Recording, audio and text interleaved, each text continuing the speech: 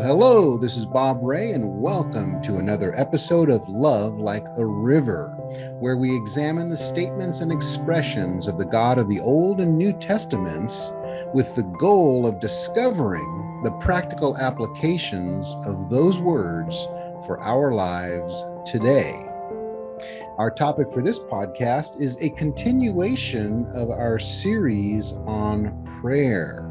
Last time we looked at the first component of prayer, which was focus on the Our Father. And again, this is a 10-part series from this point, where we are taking the words that Jesus gave us when asked by his disciples about prayer. He said, "Pray then in this way."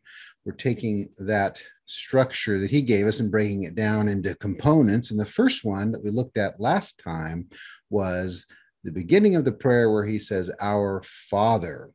The fact that we address God as Father, that he is the object of our prayer, the person to whom we make our requests. Now, in this episode, we're going to look at the second component of prayer, the direction of prayer. So we looked at the person, the object of prayer, but now the direction of prayer, because Jesus said to pray, "Our Father in heaven."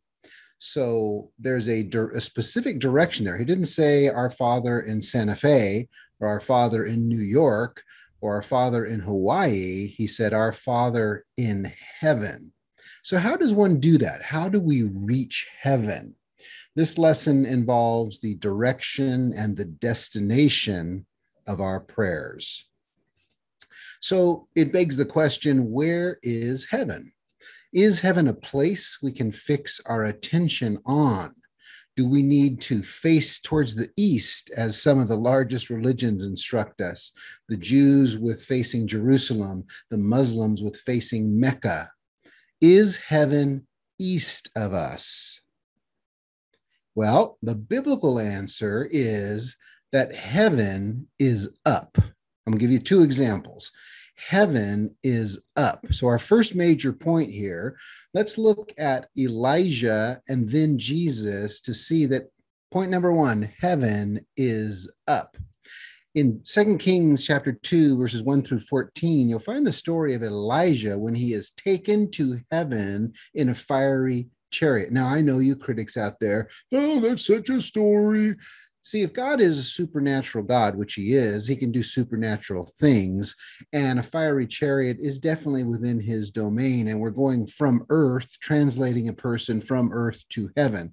So, you can put your little spectator glasses on, your critic's notebook out with all your notes. But the Bible says that Elijah was taken up to heaven in a fiery chariot. And verse 11 says, this is Elijah and Elisha, these two prophets, they were walking along together. Suddenly a chariot of fire with horses of fire appeared and separated the two of them. And Elijah went up into heaven in a whirlwind. Great visual here. We can see the storm cloud, dust, cyclone, whirlwind, and Elijah on this chariot of fire riding it up into heaven. I believe that actually happened. The God who made the universe and everything in it can make a chariot of fire, and he can send it for one of his servants, and he can translate Elijah to heaven, just like he took Enoch straight to heaven in the early period of human history. God takes his people up to heaven. That was Elijah in 2 Kings. Now, I mentioned another example, and this one comes from the book of Acts, chapter 1, and it's the true story of when Jesus ascended. This is after his death on the cross, after his resurrection, after spending 40 days with human men, with eyes and ears and hands. They saw him, they felt him, they ate meals with him, they listened to his words for 40 days. And at the end of those 40 days, Jesus was taken up into heaven. You'll find it in the book of Acts, the first chapter. And the story goes that Jesus is there with his disciples. They're having a discussion. They're talking. He's giving them final instructions what they're to do, going forth into the world, the nations with the gospel. And it says in verse 9, after he had said this, after he had said these things, they watched as he, Jesus, was taken up, and a cloud hid him from their sight. Where are clouds? Clouds are in the sky. He went up. They were looking intently into the sky as he was going. Another great visual. Jesus was on earth. His feet were on the ground. And at some point, he is lifted up. No fiery chariot here, just Jesus himself being lifted up, going up 100 feet, 200 feet, 300 feet. Now it says he's going into the sky, and then they can't see him because of a cloud. Well, clouds are pretty high. Clouds aren't at the 100-foot level, the 200. Fog is, but they said clouds.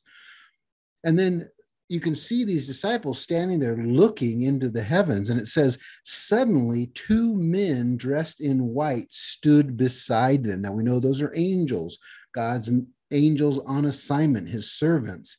And they say this, men of Galilee, why do you stand here looking into the sky? Again, the consistent story here is that Jesus went up, his disciples are looking up, and now the angels ask the disciples, hey, why are you looking up here? You got work to do on earth. That's what's implied. You got stuff to do. Jesus gave you instructions. Why are you standing here looking into the sky? This same Jesus who has been taken from you into heaven will come back in the same way that you have seen him go into heaven. So there, twice you have the reference, he went into heaven. So where is heaven? Heaven is above. Elijah went up into the sky. Jesus went up into the sky. And for you smart Alex would say, hey, up is different depending on where you're at on the earth. Up is a plane above us, okay? So the physical universe is one level. It's like the apartment has 2 stories, and above the physical universe, there is a spiritual universe of God, the heaven of heavens, the holy place. And Jesus went there. Elijah went there. And yes, heaven is up. Now, point number 2, heaven is a realm that the human eye cannot normally see.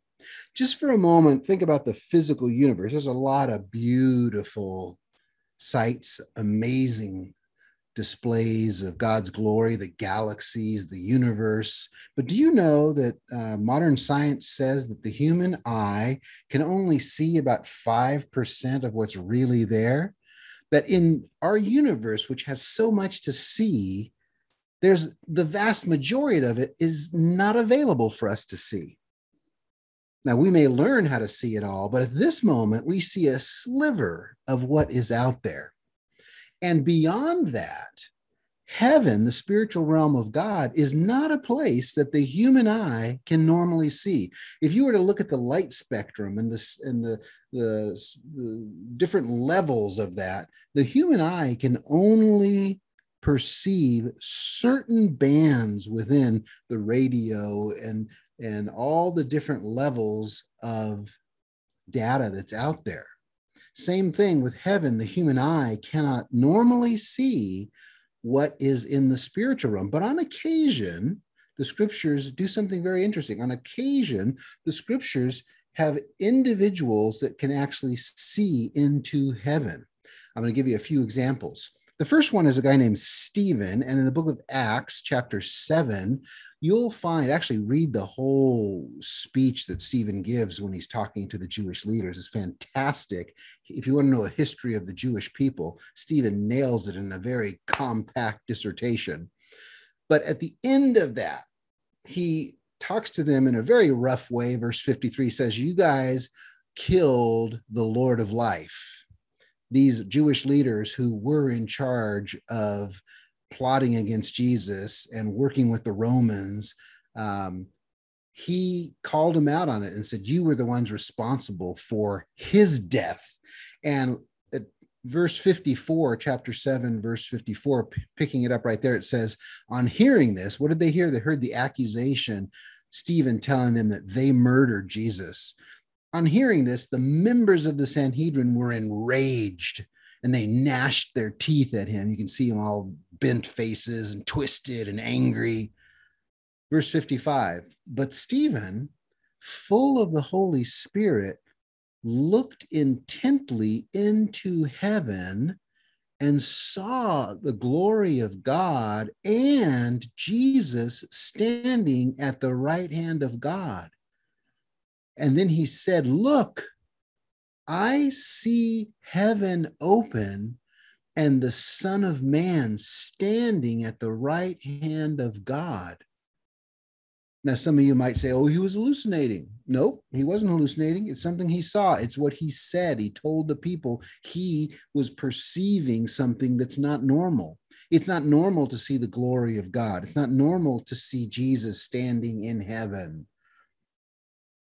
And I don't have the verse right in front of me, but just after this, the leadership reacts by taking Stephen out and stoning him to death.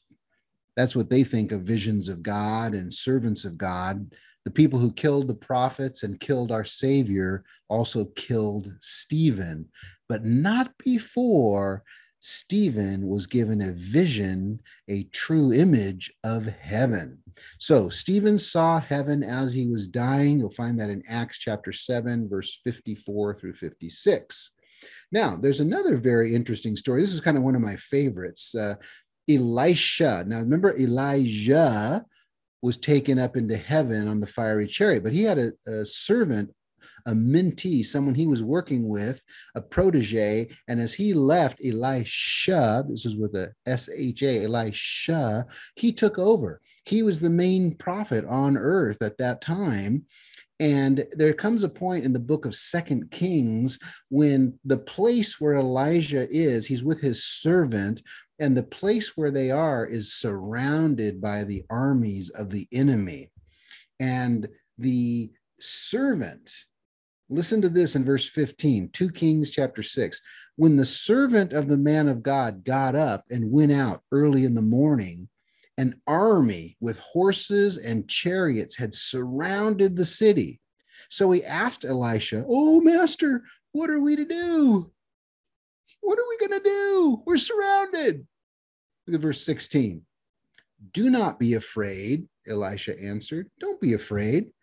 Listen to what he says. For those who are with us are more than those who are with them. Hey, servant, got to inform you something. There's more with us than there are with them. And he's looking out there thinking that Elisha has lost his mind because he's going, I can't even count these people. There's like hundreds. There's like thousands. There's a whole army out there, Elisha. So look at verse 17. It says, then Elisha prayed. He had to pray and ask for something because it's not normal to see what this servant is going to see. So Elisha prays and says, oh Lord, please open his eyes that he may see. And the Lord opened the eyes of the young man, and he saw that the hills surrounding them, the hills were full of horses and chariots of fire all around Elisha. So remember, we talked about one chariot of fire? Well, guess what? Heaven has an army with different tools than you've ever seen. And in this instance, Elisha can see it, but the servant could not. And when he was afraid, Elisha comforted him by asking the Father to open his eyes. And when his eyes were opened and he could see in the spiritual realm, he saw the armies of heaven, and they outnumbered the armies of man. God is in control. God is great. The God of heaven is who we need to put our focus on. So when Jesus says, our Father who art in heaven, he's directing us to this place of massive resources, massive support. We need to pay attention to his words. One more reference for you. We talked about people seeing into heaven. And it's not normal. The human eye normally doesn't see it, but the scriptures in the book of Revelation, chapter 19 says, there will come a day when all the world will see heaven opened and Jesus coming to rule over mankind. Let me say that again. All the world will see heaven opened and Jesus coming to rule over mankind. You'll find that in the book of Revelation, chapter 19, verses 11 through 16. And let me read those. Verse 11, and then I saw heaven standing open, and there before me was a white horse, and its rider is called Faithful and True. And for those of you who want the crib notes on that, they're describing Jesus. Jesus is on a white horse, and it says, with righteousness he judges and wages war. All you people who think that Jesus is just this lamb and passive, you got something to learn about the real Jesus. He's going to return and judge and wage war. He has eyes like blazing fire and many royal crowns on his head. He's the King of Kings and Lord of Lords. He has a name written on him that only he himself knows. Verse 13, he is dressed in a robe dipped in blood, and his name is the Word of God. Whose blood? His own blood. He had sacrificed his life for us, and he has the right to rule and the right to return to this earth. So, verse 14 says, the armies of heaven, dressed in fine linen, white and pure, follow him on white horses, and from his mouth proceeds a sharp sword with which to strike down the nations. And he will rule, and with an iron scepter, he will rule the nations. He treads the winepress of the fury of the wrath of God, the Almighty.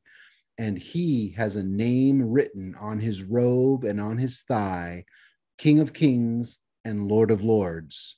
You know, as I'm reading those verses, I'm just thinking, man, our modern perception of who Jesus is really needs to get focused on the scriptures, because I hear so much about who Jesus is, and people do not understand. They don't really understand who he is. They want to say that he's this marshmallow God in the sky, and he loves everybody, forgives everybody, everybody's going into the kingdom. It's not what the Bible says. If you read the Bible and let the Bible speak, you'll find out who Jesus really is, and you'll find out what heaven really is. Heaven is a place you cannot naturally see with your eye, but in these instances, he opened Stephen's eyes, he opened Elijah's servant's eyes, and he will one day open all of our eyes. That's why it's important for us to get our eyes open now, to cry out to God and say, God, open my eyes now. I want to see heaven. I want to pray to the Father in heaven. I want to know the God who is in heaven. It's important. It's critical. Because my third point, heaven is as real as you are. Heaven is as real as you are. As I thought about this point, a picture came to me from the Gospel of Luke, chapter 23, verses 41 through 43. The picture that came to me was of Jesus on the cross, and there was next to him a thief. There were two thieves. One thief was just a bad dude, and he's throwing insults and hurling insults at Jesus. But the other thief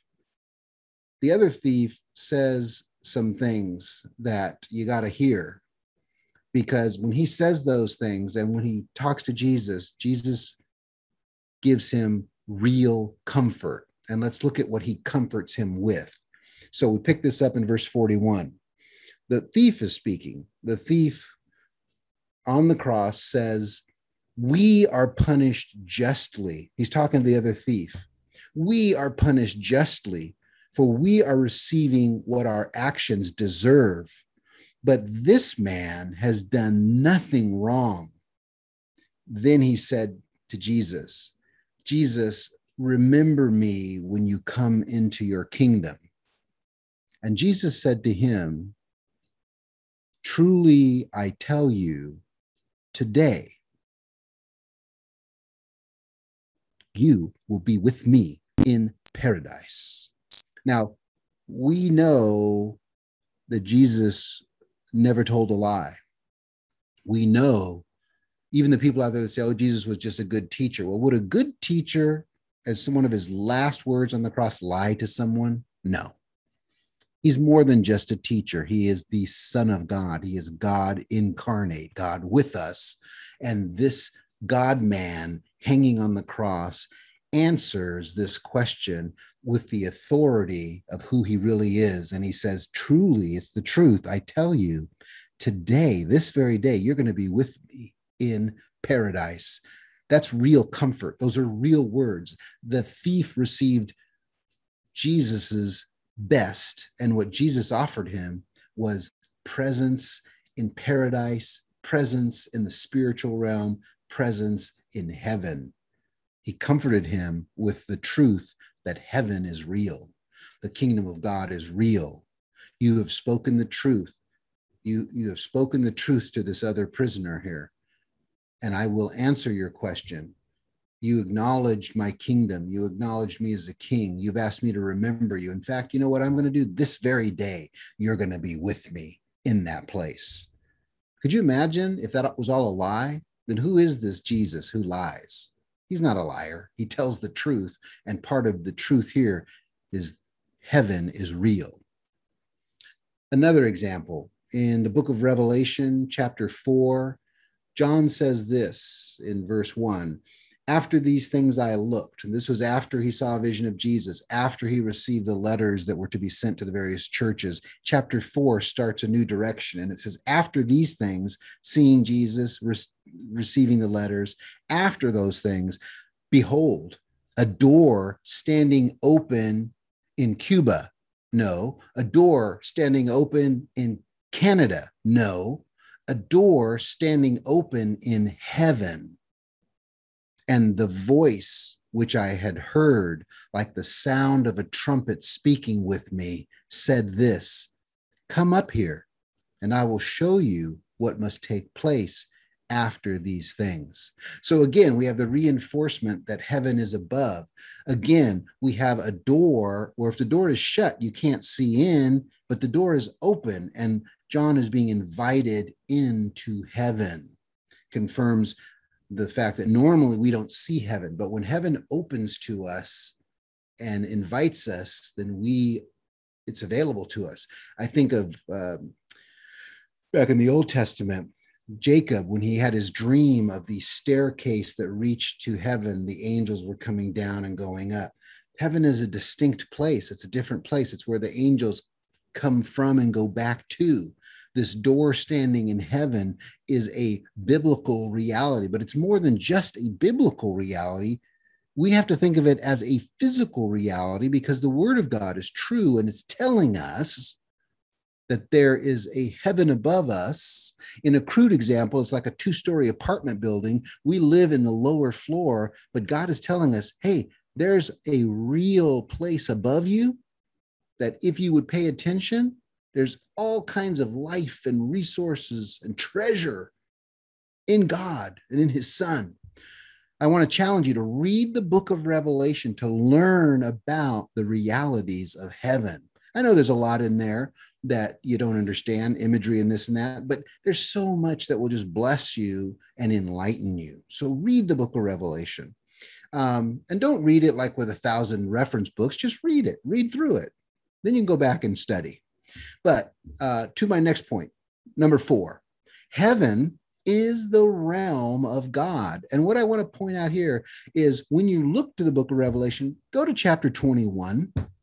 Go to chapter 21, and you're going to find these words, and I'll come back and make some points on this. Revelation chapter 21, verse 1 says, then I saw a new heaven and a new earth, for the first heaven and earth had passed away, and the sea was no more. And I saw the holy city, the new Jerusalem, coming down out of heaven from God, prepared as a bride adorned for her husband. And I heard a loud voice from the throne saying, behold, the dwelling place of God is with man, and he will dwell with them. They will be his people, and God himself, their God. He will wipe away every tear from their eyes, and there will be no more death, or mourning, or crying, or pain, for the former things have passed away. And the one seated on the throne said, Behold, I make all things new. And then he said, Write this down, for these words are faithful and true. And he told me, It is done. I am the Alpha and the Omega, the beginning and the end. To the thirsty, I will give freely from the springs of the water of life. The one who overcomes will inherit all things, and I will be his God, and he will be my son, my child, my daughter. All right. We're seeing an image here of a new heaven and a new earth. Old things passed away. In this new heaven, in this new earth, God is doing something new. The very throne of heaven is sending down a new Jerusalem to the earth, to the earth. And it says God is going to dwell with man. So the point here from Revelation 21, heaven is the realm of God. But think about this. What the Bible reveals is that we, you and I, will dwell in heaven, will dwell in it, will dwell in heaven as a real physical reality, not some fluffy cloud somewhere in the universe. We're going to dwell in heaven, in it, in heaven, with him. And if you read Revelation 21 carefully and the book of Zechariah and many other places throughout the scriptures, that kingdom is going to be here on earth. Nothing ethereal, nothing floating out in space somewhere. A lot of people criticize the message of the scriptures thinking, I don't want to live on some floaty cloud somewhere. That is not what the Bible talks about. We're not living on some floaty cloud. We're here on earth, and God is with us. Heaven is the realm of God. And if you read Revelation 21, you'll see that God's realm and man's realm come together, and we dwell with him in heaven here on earth. That's why you need to focus on heaven. It will be your home. It is your home. If you read the book of Ephesians, chapter 1 and 2, there's so much, it's already yours in the spiritual realm, riches and inheritance, that we only have a little portion, a down payment of it now, but we're going to have the fullness of it soon. But you got to start shifting your mind to heaven. You got to start thinking about heaven. Our Father who art in heaven. That's where the real meaty stuff is. That's where the juice of life is. When Jesus talked to the people about all their worries and concerns, he said, seek first the kingdom. Lift your eyes up. Go there first. That's the place where you need to live and dwell and think. And from there, you'll get the resources and all the things you need for life here on earth. Don't worry about the food. Don't worry about what you're going to wear. Don't worry about that problem. Take it to God in prayer. Our Father who art in heaven. You'll find your greatest ally in heaven. You'll find your king, the one who will defend you, your greatest resource in heaven. But you got to focus there, because there's a Father who wants to care for you there. Our Father who art in heaven. As I said, I challenge you to read the book of Revelation. You got to start reading the Bible more. You got to read the book of Revelation. You got to read the Bible. You have a Father in heaven, and he has sent his word. In the book of Hebrews, chapter 1, verse 1, it says that God has spoken in many ways. In various times, in many ways, God has spoken to us. And in these days, he has sent his Son. Jesus said that when you see him, you see the Father. There's no mystery. Just open the book. Open the books. Don't read one little snippet and get satisfied. Man, if there was a feast, a banquet of food in front of you and you were famished, well, how much would you eat? Would you just eat like one spoonful of the macaroni salad or the potato salad? Or would you just, there's a whole thing of ribs for you meat eaters. I'm a meat eater. I love ribs. Would you just dive in there and grab the big bone meat and just devour it? Or for you vegetarians, if you saw the most perfect vegetarian salad, would you just take one little piece of it? Would you take one mouthful? Or would you dig in and have a hearty meal? I don't know what camp you're in, but I'm in the camp. I want to feast. I want to eat. And isn't it interesting that we're going to the wedding feast? Jesus has invited us to the marriage feast of the Lamb. His first miracle was at a wedding feast. There's something there. God wants to marry his people. God wants to marry you. Male or female, doesn't matter. It might sound weird to some guys, but God wants to marry you as a spiritual being, as a personal entity, a living soul. God wants us as his own.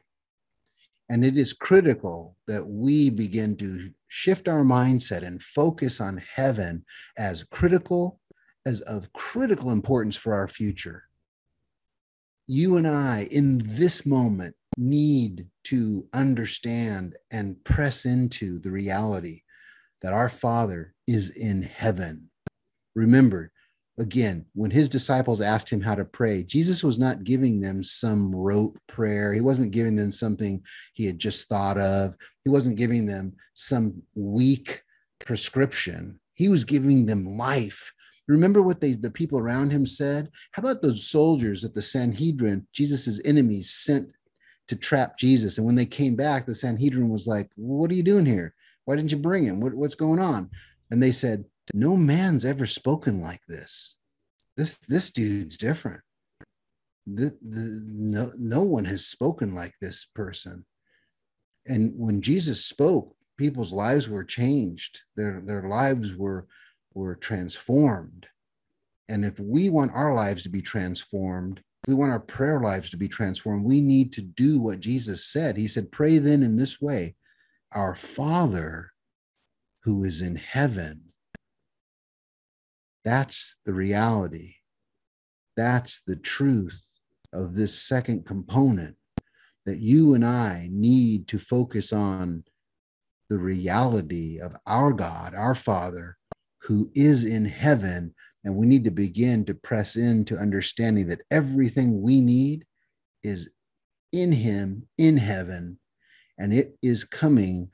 The kingdom is racing towards us in these latter days. Yes, we're in the days of the toes, the 10 toes. Read Daniel 2. You look at the statue. The Babylonian Empire is gone. The Medes and the Persians are gone. The Greeks are gone. The Romans are gone. And the reconstituted Roman Empire of the modern world is on its last legs. In fact, it says those 10 toes, they don't like each other. The metal and the clay, I believe that's government and humans, they don't mesh really well. You look around the world, it's turmoil. We're in the days of the toes. And we need to look to heaven, because guess what? You know what destroys that statue and all those kingdoms? It says a stone cut without human hands comes and crushes those kingdoms. And then it itself becomes a stone that fills the whole earth. And they're talking about the kingdom of God. Why do you need to focus on heaven? Because heaven's coming to earth. And for those who are followers of Jesus Christ, that will be a beautiful, awesome sight. But as you read in the book of Revelation, look at the reaction of those who do not follow Jesus Christ. That is a terrible sight. It says that they cry out that the mountains would fall on them. They cry out that the rocks would crush them, because they don't want to face the presence of the God of heaven. It's right there. Just read it. It's in the book of the Revelation. The scriptures are clear. You just need to read them. Read the scriptures and let the words speak for themselves. And when there are areas that you don't understand, pray to your Father in heaven and ask for understanding. And he will bring you teachers. He will bring you study helps. He will bring you resources to understand. But when Jesus says, I am the way, the truth, and the life, no one gets to the Father except through me, that's not real hard to understand. He's saying, I'm it. I'm the door. I'm the bread of life. What's difficult to understand about that? It's man's rebellious heart that doesn't want to understand that. It's man's rebellious mind that says, no, I want to be like my ancestors, Adam and Eve, who chose their own way versus having everything. They had everything. They had abundance. There were probably at least 1,000, maybe 2,000 fruit trees in that garden. And there was only one tree off limit. So they left abundance to go after one. But you know, the one thing they went after was selfishness, because God had given them everything. And all he asked for them in return was for them to thank him with their obedience. Don't do this one. The opposite side of that is do this thing and everything's good. You ever think about that? When he said, don't eat from that tree, he's also saying, if you do this thing, all the goodness that you're experiencing remains. If you violate that principle, then it reverses. You'll die and everything around you will die. And isn't it interesting that I believe it's the second law of thermodynamics? Everything in the universe is decaying. Why is the universe decaying? Why is everything running down? Well, it has to do with Adam and Eve rebelling. And if someone's out there who you're just rebellious towards God, you really need to check yourself, because there's a stone coming towards earth. Read the book of Daniel, read chapter 2. The kingdom of God is coming to this earth, this kingdom of heaven that we're talking about, coming to earth. And you can either smile at that event because you know the one who's coming, or you will be in fear. It's just one or the other, not my words. Read them for yourselves. Read them for yourselves. You know, we're in this modern age of, oh, don't say things that hurt my feelings. Well, you know, you guys would have canceled God a long time ago, because he says a lot of things that hurt your feelings. The God who is in heaven is the one that Jesus said we need to pray to. Our Father who art in heaven. Indeed. Indeed. Well, that's it for today's show. Thank you for spending time with us. Join us next time when we'll be discussing component number 3 of prayer, hallowed be thy name. And again, we said that we're going to go through all 10 components. We've covered the first 2. Next time, hallowed be thy name. Stay with us. We love having this time together. This is your host, Bob Ray, wishing you the best of God's wisdom and a deeper discovery of his great love for you.